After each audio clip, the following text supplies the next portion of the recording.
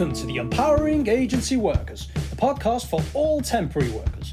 If you're unsure of your rights, unsure how to find work, or just plain unsure, we're here to help. It's all too easy to be exploited, so your expert host, Julia Kermode, will empower you to succeed. Welcome to today's podcast.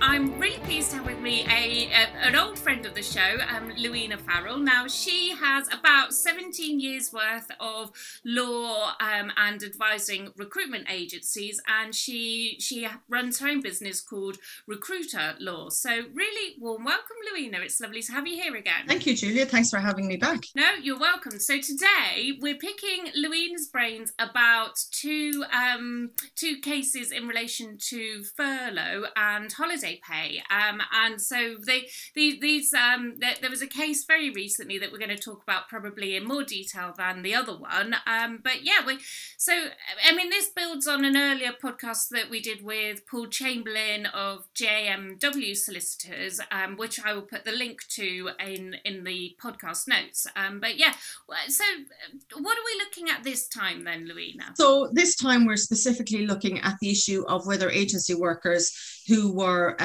put on furlough, whether they were entitled to accrue holiday leave and therefore holiday pay whilst they were on furlough. Okay, yeah, and so that was obviously a very challenging time in relation to the pandemic and the job retention scheme, and I think it's safe to say at the time it all came out, people weren't really sure where the law sat with all of these things. So yeah, I mean, talk us through a little bit about furlough when it was set up and all of that stuff. Yes, so I think we've been in some form of lockdown. Well, I suppose we've just come out of lockdown this week, but we were in some form of lockdown for about, 16 months, Julia? So the pandemic... Feels like longer. It does, doesn't it? But the pandemic produced some really exceptional challenges in relation to work. And there was one positive, which I use that very loosely. I'm not trying to underplay anything at all about the pandemic. But one of the positives which came out of that was the government's furlough scheme, or to give it its full title, the Coronavirus Job Retention Scheme. But for our purposes, I'll just call it the furlough scheme because that's the term that everybody is used to. Now, the scheme was introduced to protect workers' jobs. So if your employer didn't have work for you during the pandemic, the government underwrote the cost of keeping your job in place, albeit employers did have some contributions to make to workers' wages, and those contributions have differed throughout the various iterations of the scheme, and I know it's obviously being wound down now. And they also still had employer overheads, such as employers' national insurance, employers' pension contributions, and the apprenticeship levy if the employer was in scope of the levy. So this was not cost-free at all for employers, but it certainly went a really long way to help protect jobs for millions of people at the time.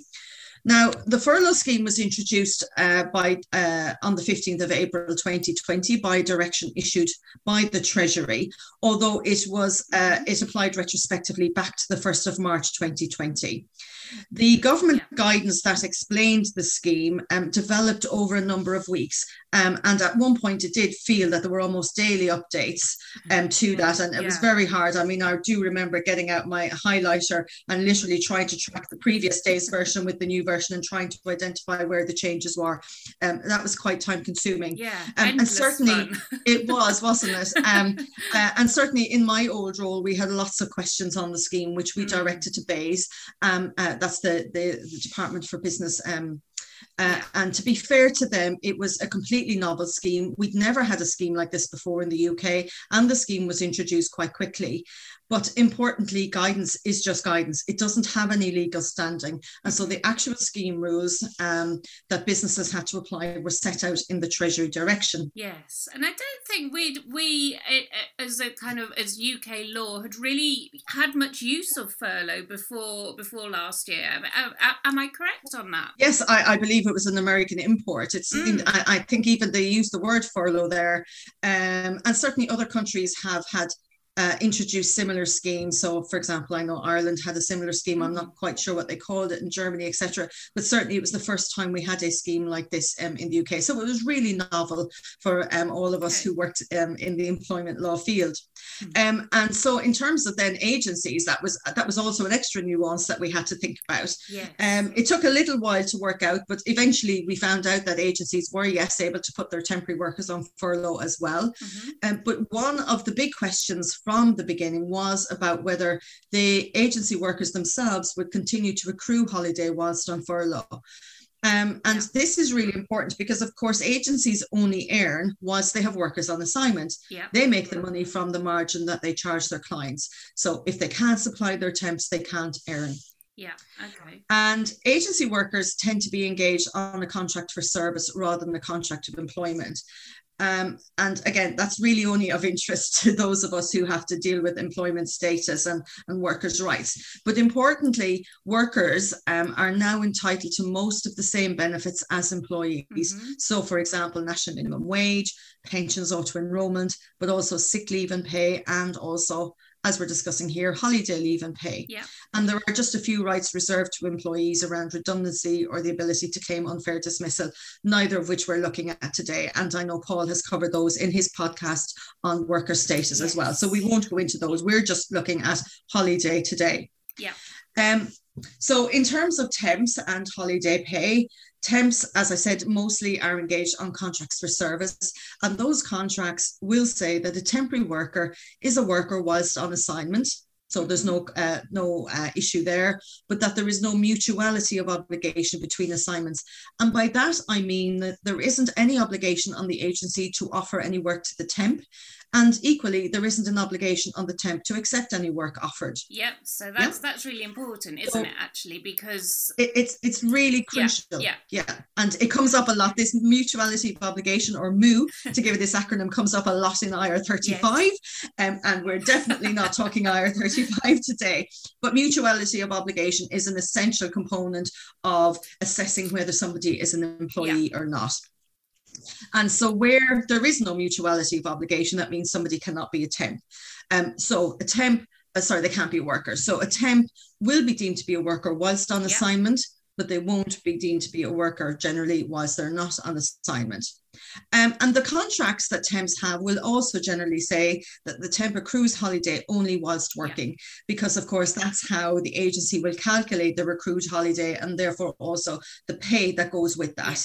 And so obviously they charge a markup on or there's an element of the charge to the client is to cover holiday pay. So sorry to interrupt, but I just want to reiterate that point, because actually it's really, really important for our conversation, isn't it? Because in essence, the recruitment agency will charge the client a proportion for the holiday while the temp is out working for that client. And when that temp is not working for anybody, that recruitment agency isn't receiving any income, and there is that individual, that temp, by virtue of not working, is not accruing holiday because they are not a worker contractually at that point. Well, of course, that's what the two cases we're about to discuss was actually looking at. I've got ahead of myself. But yes, sorry. No, that's absolutely fine. I'm glad you've been reading my notes. But of course, whilst the temp has regular, consistent work, there's no issue at all. He or she knows that they're accruing holiday. The agency knows that, and then when they're ready to take their holiday, they do. So as long as somebody's working consistently, there's really no issue at all, to be honest with you. And I guess when someone's not working for a particular agency, they might be doing work for another agency, or they might not be working at all, and reasonably that agency shouldn't necessarily be accruing holiday while they're not actually working for that agency. Anyway, I'm probably getting ahead again, so apologies, carry on. That's okay. I'm sure it's an occupational hazard of working with us lawyers for too many years. But yes, I mean, the crux of it is that, for these temps, as I said, where they've got regular work, there isn't generally an issue. There might be a question about what holiday pay has accrued, depending on what rates they've been earning, etc. But certainly this became an issue last year, during the pandemic, when there was just no work for individuals through certain agencies. Although interestingly, under the furlough scheme, they could work elsewhere. But yes, we're probably slightly digressing. So I just want to move on to talk about the guidance that we got. As I mentioned, guidance is just guidance. Guidance isn't the law. Guidance is the government's interpretation or policy intention around a particular piece, but it's not the law. And importantly, the early versions of the government guidance that we got on the furlough scheme really didn't cover if and how workers could accrue holiday leave, and therefore what their entitlement to holiday pay during during furlough might be. Yeah. And that was one of those issues that we raised very early on with BEIS, and really to give them their credit, although it did take until May to get the answer, they understood the position really quite quickly. Yep. It was just trying to get the answers elsewhere in government. And I know government had a lot on its plate at the time, but it did take quite a period of time to get the guidance that we were looking for. Yeah. Now, the specific guidance on holiday pay, as I say, came out in May, and I'm just going to quote a couple of lines from it because these are quite crucial. So the guidance, and I believe actually when I looked at this just a few days ago, it's still the same guidance from May last year. I don't believe it has changed. So I quote from the guidance there on holiday during furlough. Some agency workers on a contract for services may not be entitled to the accrual of holiday or to take holiday under the working time regulations while on furlough, because they are not workers or treated as workers under those regulations when between assignments or otherwise not working on assignment. Contracts may nevertheless include holiday provisions which will continue to operate in the same way as they did prior to the furlough period. Okay. So it's in essence about the contract, am I right? Yes, it's about the contract, but it's also about an assessment about whether somebody is a worker whilst they're not working. Yep, okay. And one really important point about the furlough scheme was that if your employer furloughed you, you weren't allowed to work for them. I always thought it was a bit odd that you could work somewhere else while receiving furlough pay, but we won't go into that one. But if my employer furloughed me, I wouldn't be able to do any work. So for those temps, that's kind of what the key point would be. So if we look specifically, Julia, at the two cases, we have two employment tribunal decisions which specifically looked at whether temps could accrue holiday whilst on furlough. But really interestingly, I suppose a bit disconcertingly, they also reached different conclusions. Yes. Although I do prefer one decision over the other, as I'm sure, well, it depends on which side of the fence you're on, but you will probably prefer one decision over the other. So the very first case is one called Healy versus Start People Limited. Start People is an agency, and Ms. Healy had worked with them for just 20 days between put on furlough. Okay.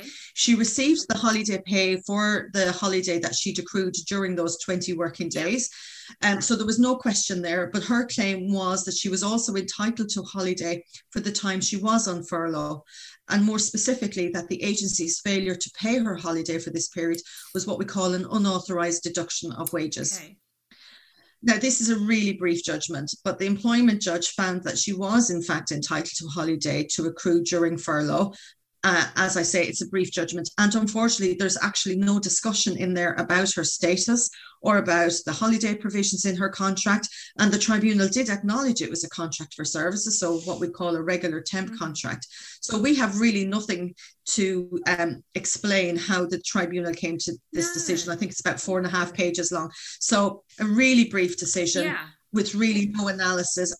But I would just say, as it's a first stage employment tribunal decision, it doesn't set a precedent, which is quite fortunate. And I remember looking at this tribunal decision, and I'm not a lawyer, so a lot of I look at these decisions, and a lot of what they the content doesn't always make sense. But to me, I found it really surprising that they didn't really consider the contractual provisions, and I just thought that I don't want to say it was a bit remiss, and I certainly don't want to make you say it was a bit remiss. I think we need to be careful in what we're saying about a tribunal decision. But certainly I was surprised anyway that they didn't appear to look at things in as much detail as I would have expected. Yes, and I've got no idea why that was. But fortunately, in the second case, the tribunal did look at it in a lot more detail. Yes. And the second case regarded a Mr. Perkins, who was a temp working through the Best Connections group. Okay. Now, he didn't have any work between the end of March and May 2020.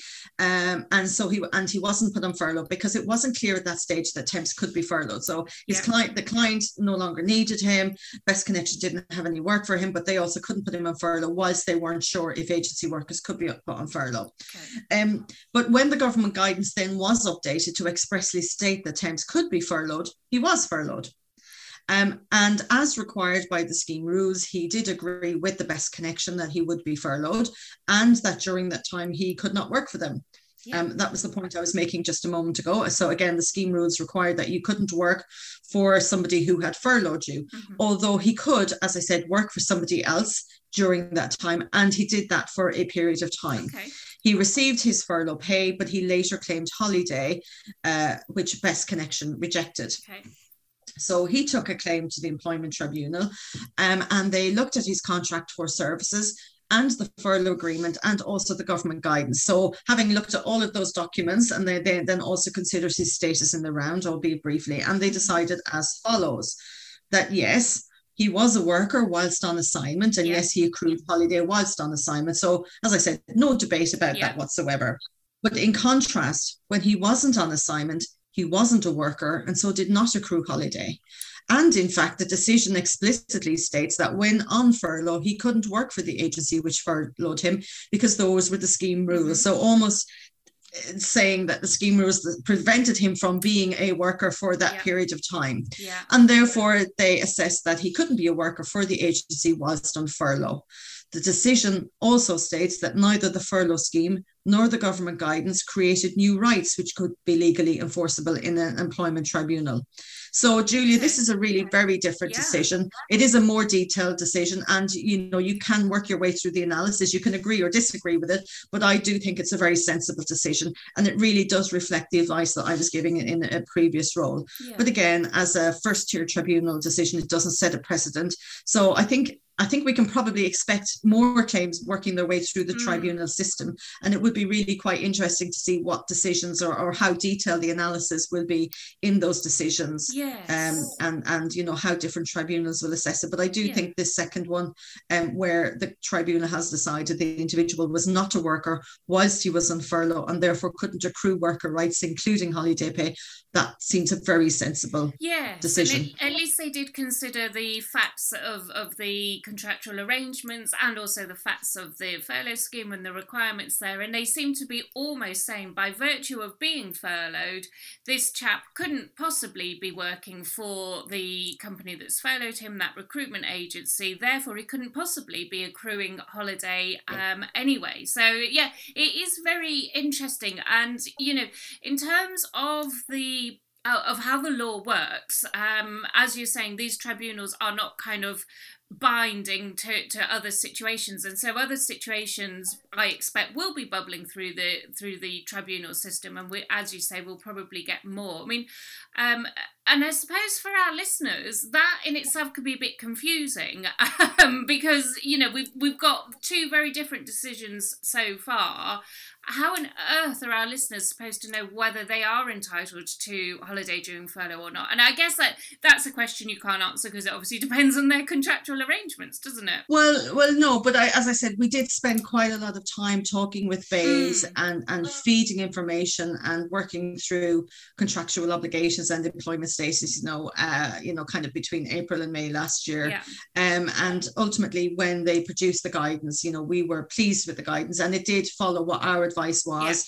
And I know that that's the advice lots of law firms were giving as well. So yes, I mean, tribunals can make different decisions, but this seems to me to be the right decision, to be perfectly honest with you. And obviously the furlough scheme is coming to an end at the end of September, and the Treasury have said it will not be extended again. I mean, it's had a couple of extensions already, so it will be really interesting to see, even at that point, if people who might be on furlough now and are no longer on furlough in September, whether at that point there might even be some new claims made. So this could trundle on for a little while, but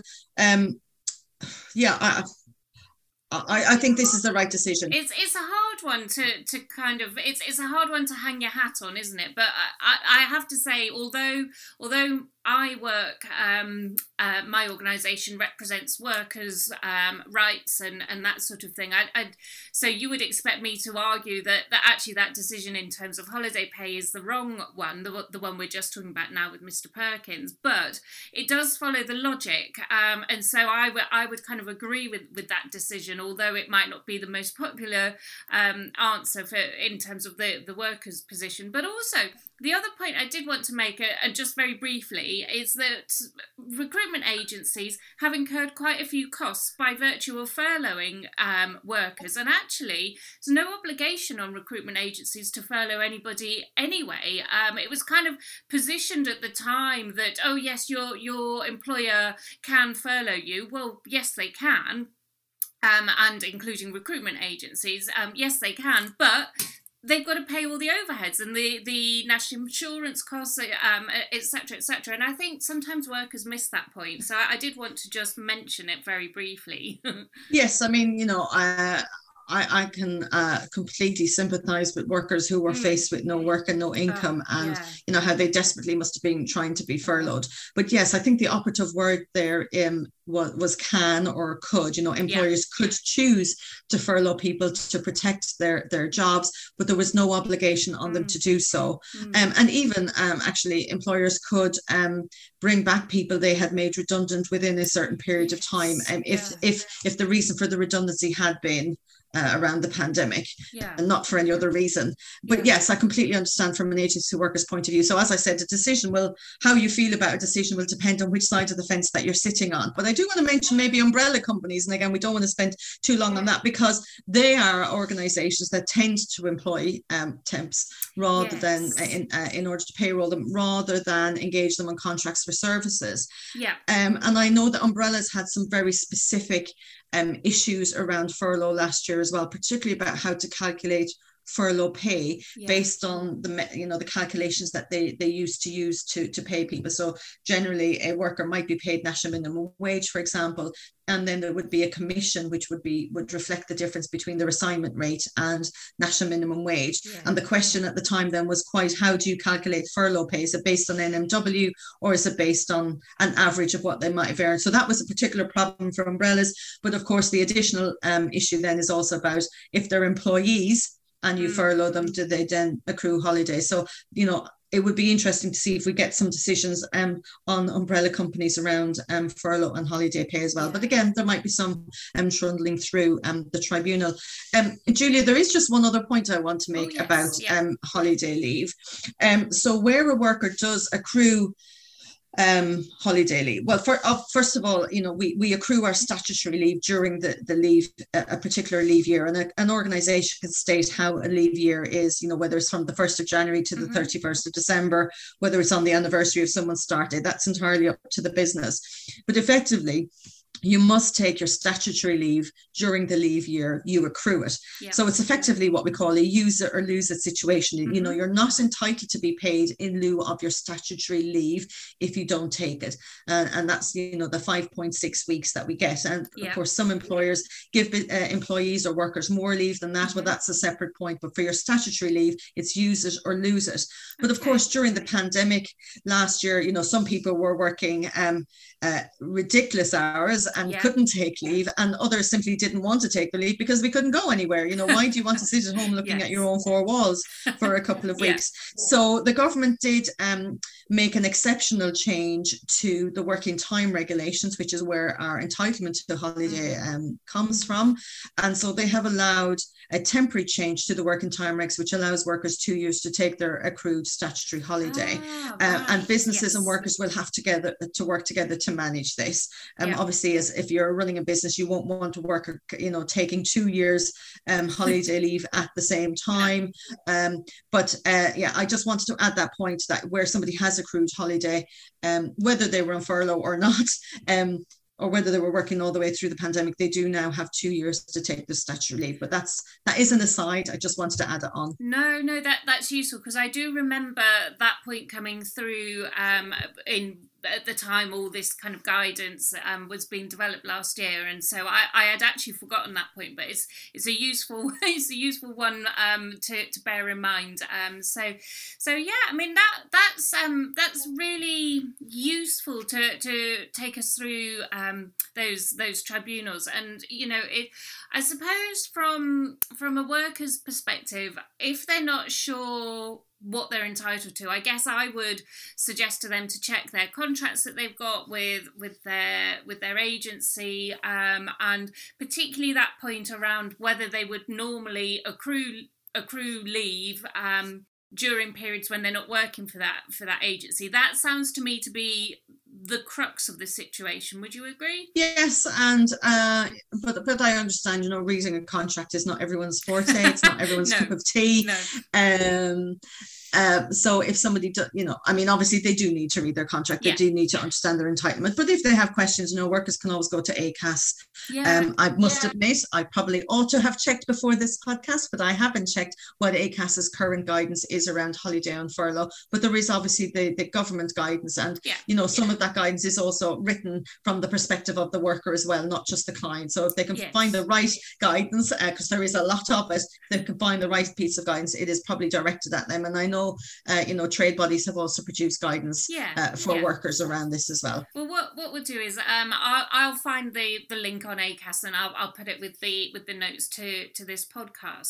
So I think that was really useful to take us through both those cases, actually, because they are such different conclusions, aren't they? And it must be confusing for people who just are wondering what they're entitled to. And I think the kind of final point is we don't know what's coming next. So we haven't had any holiday tribunals in relation to furloughed workers through an umbrella company. And again, their situation will be different again, because most umbrellas employ the worker, so that situation may be different. And I would expect that there are more cases to come, and that we'll just keep our listeners updated as and when anything happens. Yeah, I mean, certainly holiday pay, holiday leave and holiday pay have been some of the most complicated employment issues over the last few years. But yes, if you get any more, if we get more around holiday pay generally, or indeed furlough pay with umbrellas, I'm very happy to come back and have a chat with you again, Julia. Marvellous. That would be great. We will